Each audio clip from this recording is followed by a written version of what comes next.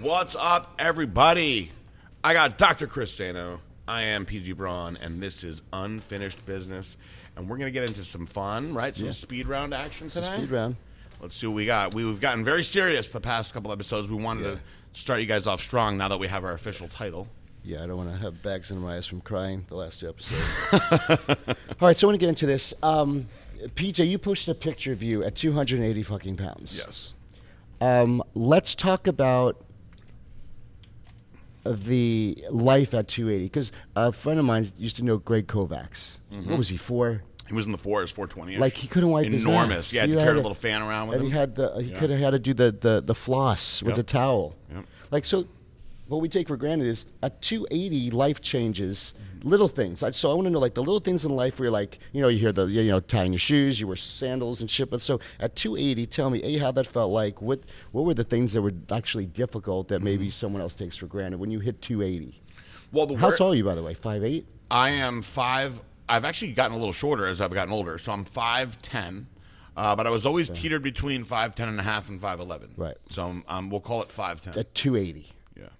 So explain. I don't want to know, like, but like the food, the amount, like, were you just miserable? Like, how'd you feel? Miserable, for sure. Now, here's the thing. I had this number in my head, which was silly. My 280 was my first goal of really 300 was what I wanted. Now, Ed Connors, who is a legend in the industry, he is the man who started Gold's Gym. Him and Joe Gold started Gold's Gym. Joe Gold had the name. He was building the gym. Ed Connors was an architect, brilliant man, who said, Really? I can turn this into something big. And that's how it all started. And Ed Connors, I'm not going to throw numbers around, but they eventually sold Gold's Gym, the chain, for quite a lot of money. But you wouldn't know it because it doesn't act, better than anybody. But he was one of the guys that was a big influence in me early in my career, and everybody will say that about Ed Connors. He's flown Flex Lewis, myself, all of us around to meet each other when we were young bodybuilders, and I thank him for all his insight over the years. He told me that there was many bodybuilders who were we had this quest to be 300 pounds, right? Yeah. It was very common. And he said, there is no magic in 300 unless you're a bowler.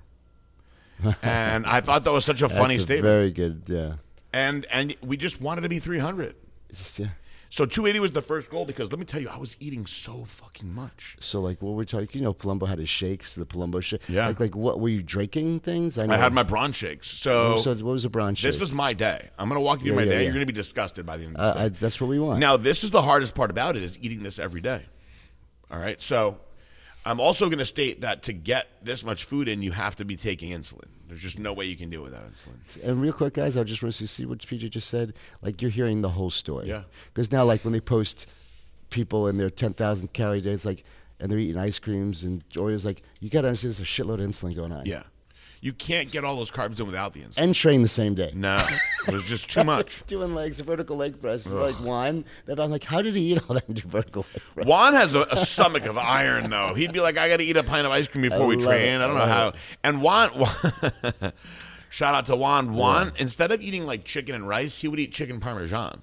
Hey. So he would have all that dairy and all that acid sitting in there. He just has a strong stomach, man. I think his body produced a lactose enzyme because the amount of gallons of dairy.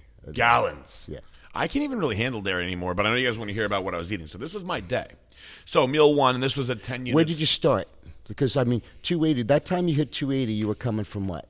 What was your, you know what I mean? Like, because that was your biggest, so you were ramping up from. Yeah, so I had tortured myself to make 225 shredded. Okay. And I was really, really shredded in the low 230s, and I was like, I got to keep coming down because I'm just not big enough. Back then, that's what we used to do. It was much different back then. Right. Like most of the heavyweights now, a lot of them are not, they're not 225 peeled. Maybe they're 215, maybe they're 217. Back then, the super heavyweights were guys that were really tall, and they were just, abnormally big. So you were going to come down. If you were under 6 feet, no matter how jacked you are, you were going to find a way to make that heavyweight class. So we were really, really torturing ourselves with diuretics and stuff to make the weight. So I wanted to grow so much that I didn't have to do that anymore. I wanted to be a true super heavyweight, right? So after the 225, What show was that? What show? I believe that was after North Americans, perhaps 2009. So you're looking at July, like end of summer. Yeah. I was like, I'm going to go hard. So I did my my post-show rebound, and I got into the 250s. And then I did a very, very aggressive cycle. At the time, this was the most aggressive cycle I'd ever done. I did, and it's funny because the things that I'm going to say are aggressive, which were very aggressive to me, I think in many ways are quite common nowadays. So I decided that I was going to do 500 milligrams of testosterone cypionate 3 times a week, right? So that's 1,500 milligrams of test a week. I also decided that I was going to do 100 milligrams of trenbolone acetate every other day. And I was also going to do a 50 milligram Anadrol before I trained every day with my, which I now know is fake, growth hormone, which was my Chinese, the blue tops back then. And I was doing 5 units of GH at the time. You just split them or you did it at one time? I did it all at one time. Okay. Back then I used to do it in the morning. And I was doing my insulin. So my insulin was 3 times a day. I was doing 10 units. Fast acting? Of Novolog, yep. 3 times a day. Breakfast, pre-workout, post-workout. So this is how my day went. So that was my cycle. And that cycle took me from 263, pretty lean, up to, I was at 279 for a while. And I was like, why can't I just get this 80? And I'll never forget the day that I got on the scale and I was 280. I was so happy.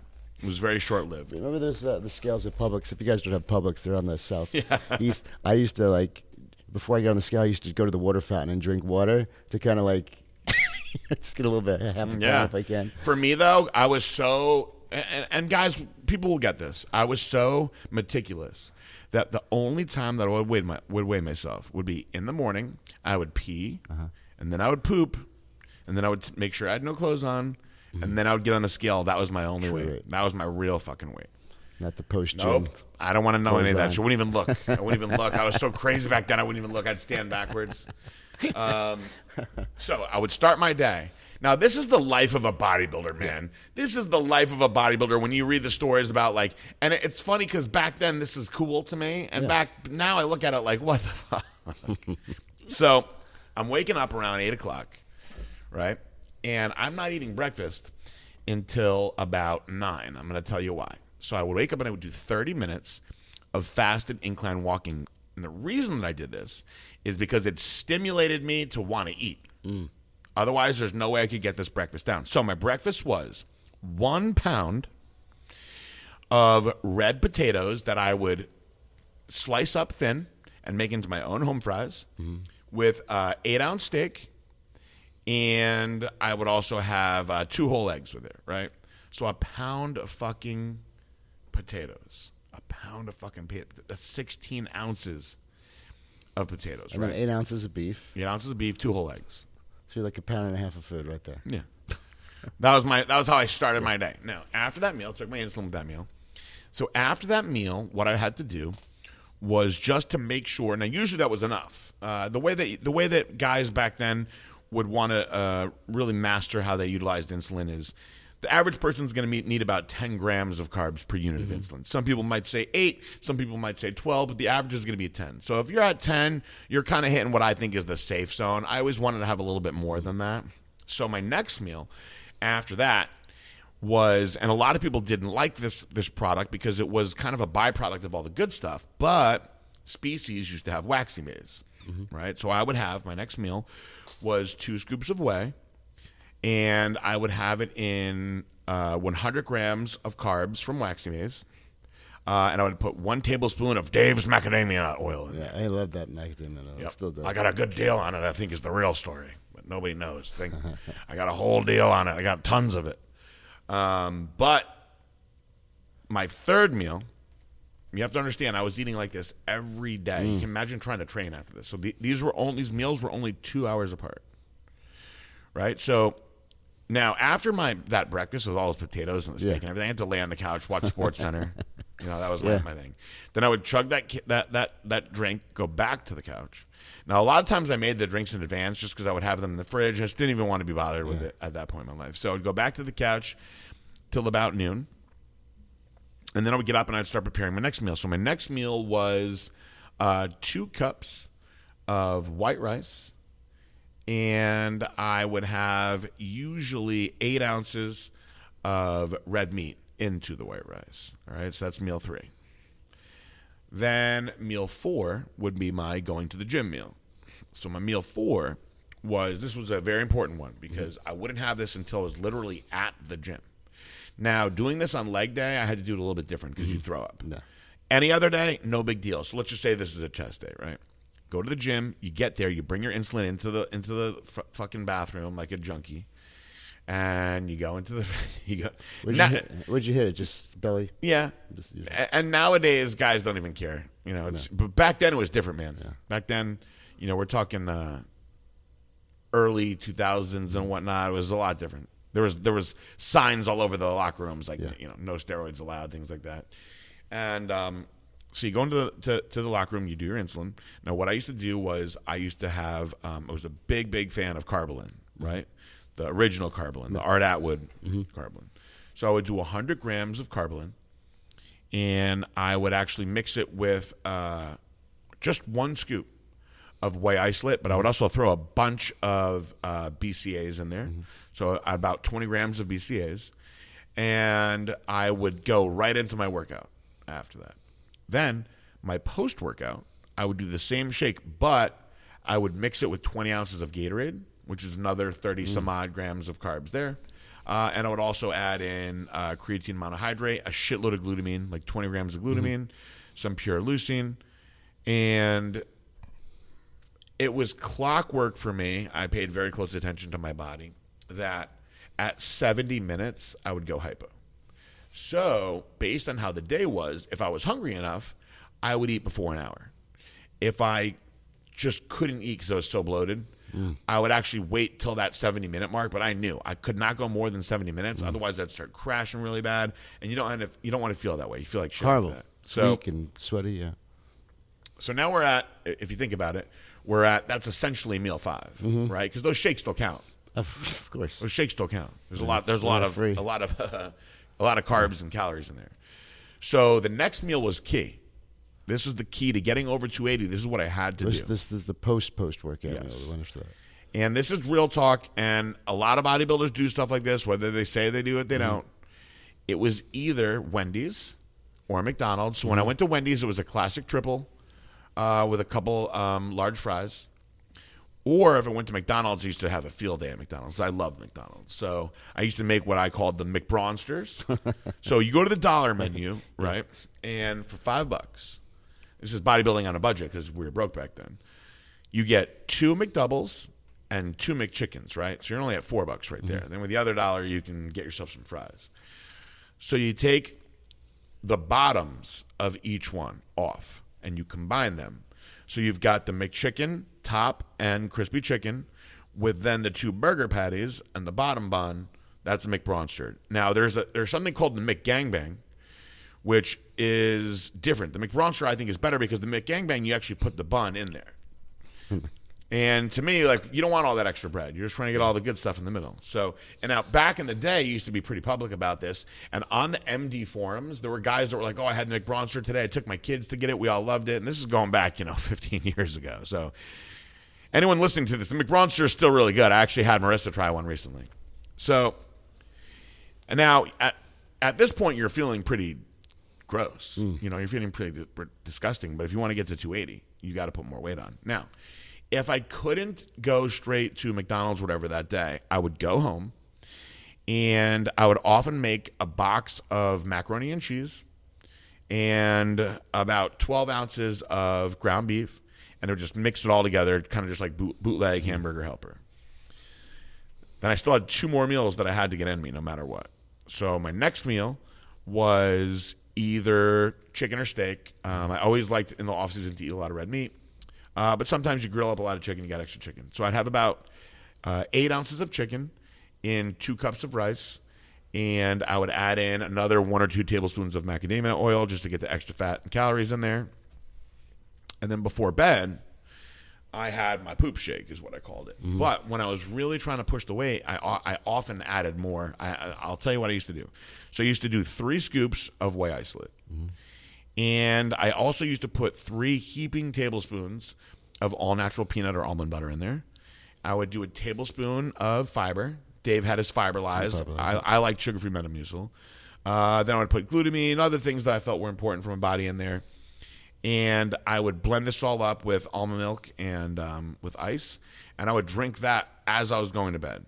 Now, when I was really, really struggling, that 279, I was having a hard time cracking that, right? There's 2 things that I used to do. Number 1, I used to snack somehow in between on either Evan got me hooked on these Nature's Valley granola bars. Yeah. You know, the little green Nature's Valley. Yeah, the green ones. He'd be like, just eat them when you're in the car. It's just extra calories. And if it wasn't that, I used to have, there was random fruit that I would eat. Just a couple bananas, an apple, things like that, just to get the extra calories in. And when I was really, really stubborn, that drink that I just told you went into a blender with a pint of vanilla ice cream. And going to bed like that, man, you're waking up in the morning, and first of all, you're taking the nastiest dump ever. But you're sleeping heavy when you do that. And that's how I had to eat to get to the 280. And how long were you up there? Let me tell you, if I missed a meal, I'd lose 4 pounds. Oh, I bet. It was ridiculous. So what do you think the calories were per day? Oh, man. 8, around 8? If you do the math, because the McDonald's is 1,000. if you do the math, you have to have. This is what Palumbo has also said. You have to have the McDonald's, things like that, to get those really calorically dense meals. Because what I used to eat at McDonald's actually was around 2,000 calories. Right. So a couple of McDonald's sandwiches, you're already at 1,000 calories. But to eat clean like that, it's next to impossible to do it, to get those crazy calories in. I mean, you can eat a lot clean, but think about this. I got guys that tell me that they have a hard time eating a cup of oatmeal in the morning, right? A cup of oatmeal is 50 grams of carbs. You know, you're only at 200 calories. So I had guys telling me that they were eating 2 cups of oatmeal in the morning. Now, I can eat a cup of oatmeal, no problem. 2 cups is a lot of goddamn food. Heavy. Now, I could do a shitload of cream of rice because it digests easy and there's no gluten in it, right? But still, you got a long ways to go to get those calories in if you're not doing McDonald's and things like that. You almost have to do it. And so to eat like that, all you can really do is train and sit around. Freaking doing anything else was, I would get winded going up the stairs. Finding clothes that fit was really like almost impossible. Having sex, so you're also usually pretty horny because all this is testosterone and shit that you're on too, right? So at that weight, you're like waking up. I'm not even saying it for the sake of the story. Like you wake up, it's like 4 o'clock in the morning and you're like ragingly horny. A lot of times you just flip over and just start jerking off because you don't know what else to do. But sex at that weight is tough because you can't be on top for that long because your arms are burning. Your arms and delts are burning so hard from supporting the weight. So you're either going to be doggy style, so you can kind of lean on them, or she's riding you because she's got to do the work because you're so heavy. And it is an exhausting, and it's honestly a pretty miserable life. And I've had other buddies that said the same thing. They hated eating. You get to a point where you hate eating because your life revolves around eating. It's a lot. And the very hard part to balance there is you want to get that McDonald's type food in, but too much, then it makes you full and you don't even get your calories. Like, let's say, well, I'll do my macros, I'll just eat junk, but you have too many junk meals, then you're stuffed. Yep. You can't, and then you wind up not getting the calories. So you get that one in there, but if you go overboard, I don't even know how you got your appetite up. Man, it was really hard. And a lot of guys used to say that they smoked weed, but I couldn't smoke weed. It's disgusting, yeah. I mean, if you do, that's your no. choice. I remember like I hate it. Victor Martinez was big on like he had to smoke to eat. You know what I mean?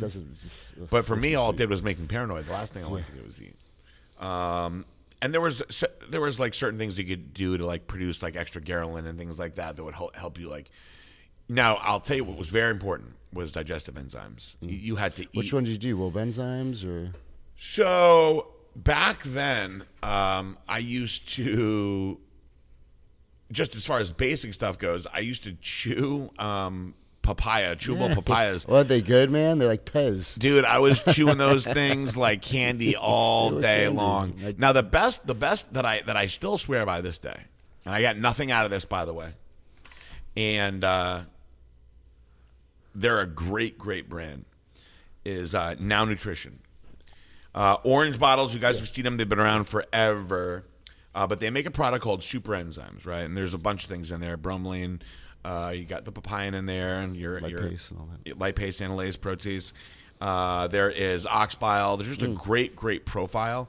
And I'm telling you, I doubled the dose and took that shit with every meal. And, back then, we didn't have things like Glycolog to shuttle those carbs. Now, we were using insulin. I never liked metformin back then. Horrible. It just didn't feel good. So it was tough, dude. Eating was the full-time job. It was the hardest part about it. So how long did you sustain that for? Not very long. So did you then diet down for a show after that? Or? So I hit 280 and I was there for a very short period of time, and I kept going back down to 279, which was pissing me off. And I'm so true to myself that, you'll hear bodybuilders like throw numbers around, right? Yeah, they fluff it. Yeah. I've never been like that. I can't do it. I cannot tell a lie. I'm like fucking George Washington. I if I was 279 and a half, that's what I was telling you, And so once I started dieting, this is funny because this was my final year working with Dave. And Dave put you on keto right away. Boom. So the first 2 weeks, I'm not going to exaggerate because I'm sure you can. We just know. Well, how much would you guess that I lost? I'm going to say 30 pounds. I'll tell you why, because you take the carbs away, all that water, and then your metabolism was so damn high, I'd say 30 pounds. No, I'm sorry. I'll do 20, because I think you lose 5-6 pounds the first 3 days. So I lost 25 pounds. Yeah. It's just, boom. How'd you I feel? lost 25 pounds. For starters, I felt so light. Yeah, dude. How many gallons? That's 3 gallons. No, 4 gallons of water. Now, here's the funny thing. I felt so light, right? 3. Yeah. I felt so light. And then I felt instantly depressed. Yeah, all that work. And I'm not too much bigger than I would have been. All that work. Because you were hard at that, man. That picture, you got veins through your triceps and stuff. That was no joke. I was so bummed out. So I'm like, you're telling me that I did all that, and I'm already down to 255s. And I'm like, so in my head, I was like, I am going to be 240 on stage, shredded. What are you at 280? You're like, I'm going to be peeled. That's the plan. 240. And so now I'm already at 255, and I'm like, all right, well, let's see what's going to happen between now and then to still accomplish this 240, which obviously didn't happen. Now, I will say there's a guest pose online. Everybody has seen it, of me and Juan Morel, 4 weeks out, guest posing, and I was 244 in that picture. So I was quality. I wasn't stage ready, but had I had done things a little bit differently, I think it could have been 240. I had to keep coming down from there. Now, I definitely should not have come. You saw that video. I should not have come down from 244 to 225. That was a little crazy. That was a little bit much for 4 weeks. The good old Diazide days, but I will never do it again because I will tell you that year was the most cardio I ever had to do, and it was the most T3. And to be quite honest with you, like as my career went on, I used less and less T3. Now I love T3. I hate Clen, but when you understand how to use your thyroid production the right way, it's actually your best friend because you can manipulate how much more you can eat. So what do you do differently with T? Well, two questions. Well, let's do the T3 question first. So, like, how would you use the T3 that would in a smart way, like how you did it? So the way that you have to do it on a ketogenic diet is that that's right. You have to keep increasing it because you're not. First of all, you're not producing necessary enzymes that your body needs anyway. You're also not manipulating your insulin at all. And so because of that, your thyroid production changes. It starts to slow down. So you actually have to kind of step your thyroid along the way. Now, when you don't do that, see, right after this, I went into the next phase of my career, which was a lot more balanced and with some cycling of carbs. Now, when you learn how to cycle the carbs the right way, you could utilize the T3 for periods of eating more, not eating less. Because if you're eating less and you're taking the T3, you're going to lose muscle. You're going to get flat. And I found that it helped me eat more. And when you're eating more and you're training harder, you're still going to be burning the calories. You're just going to look a lot different than if you're just starving everything off. Yeah, you get that. And then really towards the end of my career, most of my athletes that I worked with never used T3. And I hate Clen. I hate Clen. Now, do I like T3? Yes. Yeah. But you don't need that much of it. You talk to some of these big guys, I'll tell you right now, and names are irrelevant, but you guys know I know everybody.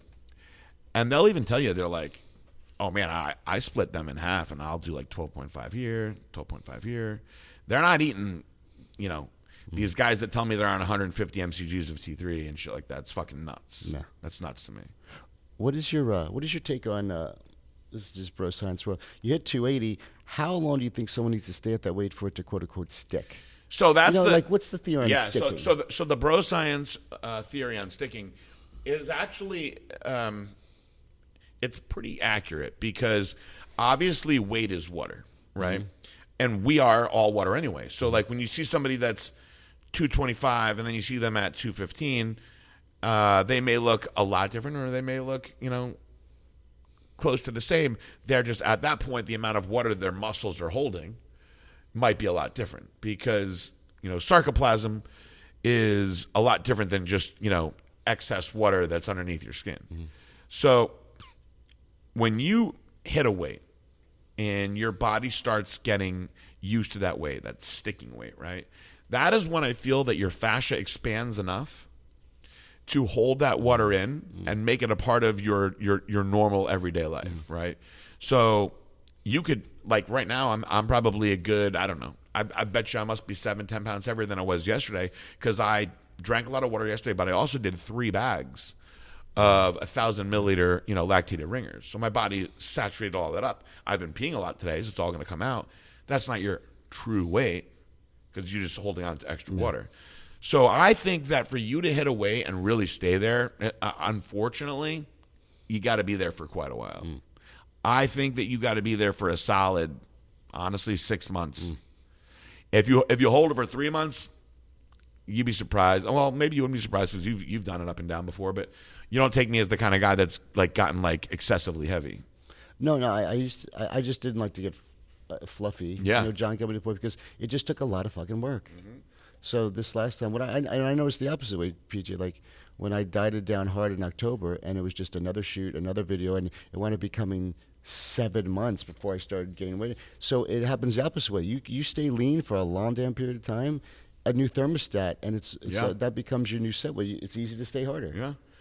Look at Dave Palumbo. He can't. I mean, I'm sure he's not trying anymore.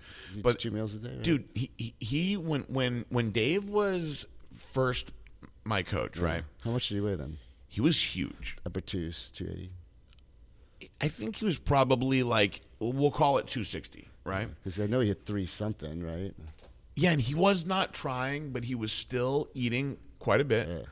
Yeah. He always ate super clean, but he ate around the clock. He was always eating salmon. He was a big salmon guy, brown rice. And I used to see Dave in his stringers and just these little nut hugger shorts that he would wear. And I mean, he would bend over and you could see like the separation in his glutes always, year round. So, I mean, the guy was shredded no matter what. And I think because he had so much muscle and that he had stayed there for so long, obviously his basal metabolic rate changed and his body just got accustomed to being like that. So I am by no means big anymore. You know what I mean? Like I'm a big guy, yes, but I'm not big by bodybuilding standards, but I'm really lean. Like when I take off my shirt, people are like, "Damn, you're freaking lean." And it's not that I'm trying. I'm not eating enough to get fat, but your body just gets used to that. So now for me to get bigger, I'd have to really eat again. Like I'd have to really eat and start consistently eating around the clock to get that size back again. 280. Yeah, that's a great way. And so, what were some of the things that were just you did take for granted? So, like, was the shoes? Was it? It's like you said, the sex. Anything else that was clothes was such a pain in the ass. Yeah. The only clothes that would fit. It's a funny story. So, Ed Connors, when he brought me out to California, he wanted to. So, Ed Connors is the reason why that John Cena is John Cena. True story. So, he was actually working the desk at Ed's gym, and he was like training for a show, and he was only like 18 years old, and he looked great. I think he did a show, and then he wanted to go, further with it. And Ed told him straight up, he goes, "You just don't have the genetics to be a good pro bodybuilder." And Cena was bummed out, and he goes, "But you're very charismatic, you're smart. Why don't you let me take you to meet Vince McMahon?" And John said, "You really don't think I can make it in bodybuilding?" And he was like, "You just don't have the right structure for it." So he was like, "Yeah, I would like to meet Vince McMahon." Took him to meet Vince McMahon. Vince liked him a lot. The rest is history. He became one of the most famous wrestlers of all time. I betcha he's glad that he made that decision. Oh, so glad. Right? And Ed's got some great stories like that, and he actually has all the pictures and documents to like show you, like, you know, here's stuff that people, like fans would kill to see. You know, like, here's Cena at 18, like posing. You know what I mean? He looked good. He was hard. He looked a smaller version of how he looks now. Yeah. But it just wasn't a pleasing shape. You know what I Right. mean? But, you know, cool stuff like that. Ed brought me out to Cali, and I went to dinner with some quote-unquote important people. And after dinner, he was like, are those the only jeans that you have? And The only jeans, you said? yeah, because they were kind of like beat up. Yeah, yeah. You know, I said, man, you know how freaking hard it is for me to buy jeans? I go, I bought these jeans at the Big and Tall. Yeah. And I just wear the belt really tight. Cinch 'em. And he was like, yeah, but, you know, you're trying to represent yourself and you're going to these big, important meetings and events. He's like, you got to look the part a little bit more. And I was like, well, I don't know where to get jeans that fit. And he's like, out here in L.A., you can get everything. So he actually took me and got me my first 2 pairs of jeans that were actually nice jeans. And it was Lucky Brand jeans. Lucky Brand made these wide leg jeans that bodybuilders could wear. And they were a little loose and they looked fine. But they weren't like big and tall, you know, cinching the waist in. They were perfect. You know, if you had huge ass legs, they would fit you the right way. I remember Ben Pakulski was out there with me. Yeah. He had them. Jeez. And so just clothes, man. Clothes was brutal. No matter what you do, you're going to wear a double X shirt, and the arms are going to be skin tight. No matter what. No matter what.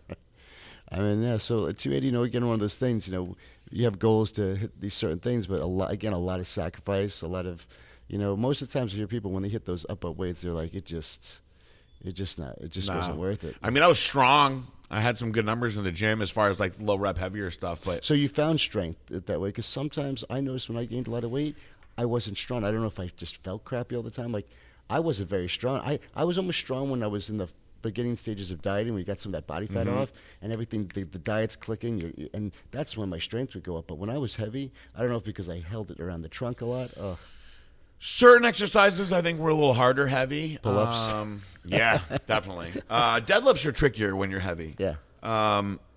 Squats, actually, my squat went right up because you have that extra like meat in the middle. Yeah, boom. And that ass, you get that extra ass weight. But my bench always went way up when I was heavy. When I was my heaviest, I used to work up to 405 and do sets of 10 with 405.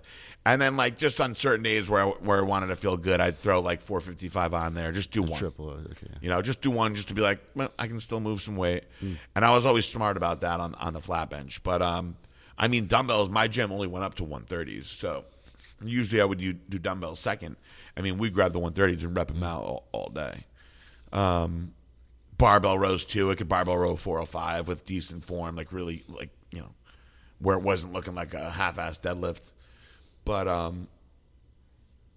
I think that also trying to move that weight with all that extra weight, one wrong move, you know, you're screwing yourself up long term. Where I don't think if I was that heavy, I would have tried to lift as heavy either. I would have just lifted smarter. So that's another downside to Don't it. think about like the injuries you had. You did them in your 20s, Yeah. like your shoulders, stuff like that. I'm like, oh my God, he did it in his 20s. All my bad injuries happened between the age of 19 to, you figure, 27, 28. Yeah. And then they just degenerated over time. Well, I had completely ruptured my bicep when I was 19. That was before I even started What were you doing? I was powerlifting in contests. Just like a. It was a All-rounder? deadlift. Yeah. I still got the lift, 550 raw in the 198-pound division, won.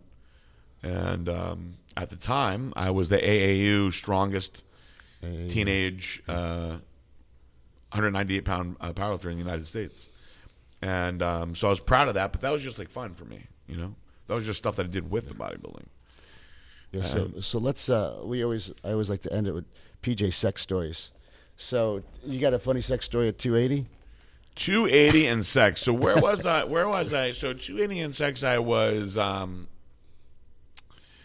believe that I was most likely still dating this girl Nicole. She was a great, great girl. And she loved me big too, and we had a great. How much did she weigh? She was jacked. She was the first jacked girl I ever met. Nice. And by jacked, she was a figure competitor. You know. Yeah. So picture like Strobo. Yeah. But with like another like 20 pounds, but a little bit more off seasoning. Yeah. So you know. Yeah.